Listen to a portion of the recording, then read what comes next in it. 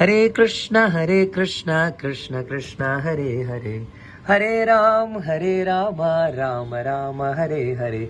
How fortunate are we to be sitting and reading and chanting next to Tulsi Maharani ki Jai Ho.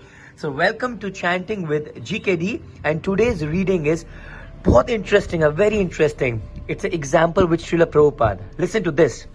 Once a lady came to receive Prabhupada in Delhi, Dilli walo, and Prabhupada as usual told her to chant Hare Krishna. So whoever Prabhupada used to meet, he used to request them to chant Hare Krishna. You can also comment Hare Krishna. The lady said, I am chanting day and night. दिन रात जप करती रहती हूँ मैं तो. Prabhupada asked, how?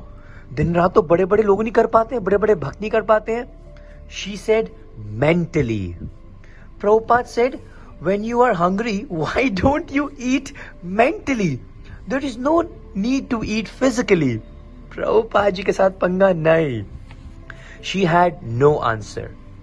We should engage our mind positively, and when the mind is engaged positively, then the mind will be saved from the wandering into undesirable elements. Otherwise, living in a society where we are exposed to so much maya everywhere, and the mind not engaged positively, spiritual life becomes very difficult. It gets even better now. So don't chant mentally, you have to chant physically. Narad Muni is instructing us to engage our mind positively. Then he mentions the tongue, very important part. The tongue, belly and genitals are in a straight line, and if the tongue is engaged positively, then it becomes easier to control the other two. So if you want to control your stomach, means like eating anywhere, anytime, all sorts of rubbish stuff, and you want to control your lust, your genitals, what are you supposed to do? What are you supposed to do? You have to control the tongue. Tongue means words or vani. A spiritual master is present in two forms, Vani and Vapu. Vapu refers to the personal form.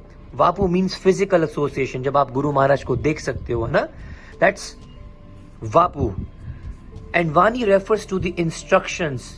And of the two, which is more important, Vani or Vapu? Vani is more important. Prabhupada made that point on many occasions.